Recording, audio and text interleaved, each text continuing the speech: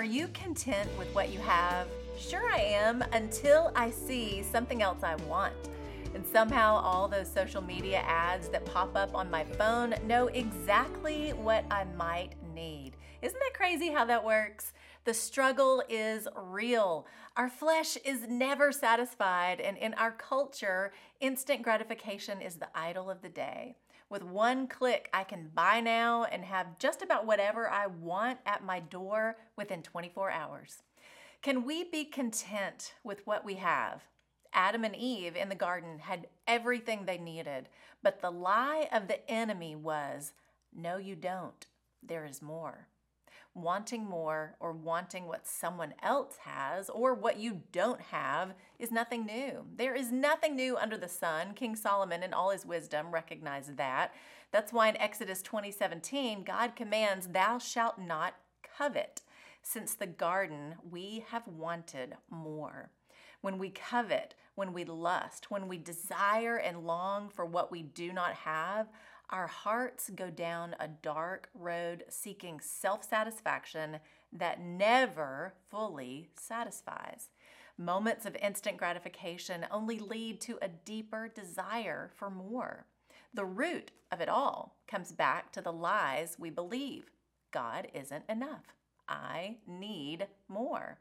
The writer of Hebrews speaks to this. Hebrews 13:5.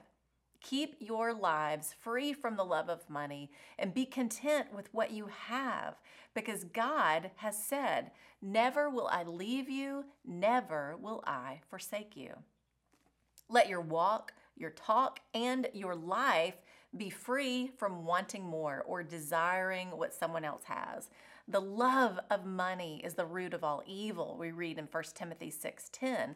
It's never the things, it's the desire and the love of all the things and never being satisfied. Freedom and fullness of life is found when we are content with what we have and when we trust that Jesus is enough. I am secure knowing Jesus will never leave me or forsake me. As I was thinking about that security, I began to think about my childhood. Growing up, we didn't have much, but you know what? I didn't know it. I was cared for, clothed, fed, and loved deeply. I lacked nothing that mattered. And how does Jesus want us to come to him? As a child, fully secure in who we are in him, trusting he is all we need.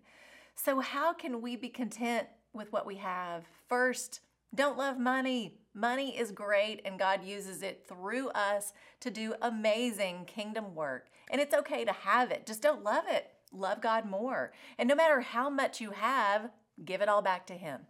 Second, trust Jesus to be enough. He said he will never leave you or forsake you, and he has never not fulfilled a promise. In Christ, you lack nothing. That's the truth. I can be content with what I have because the best thing I have is Jesus. I'm Lori Klein.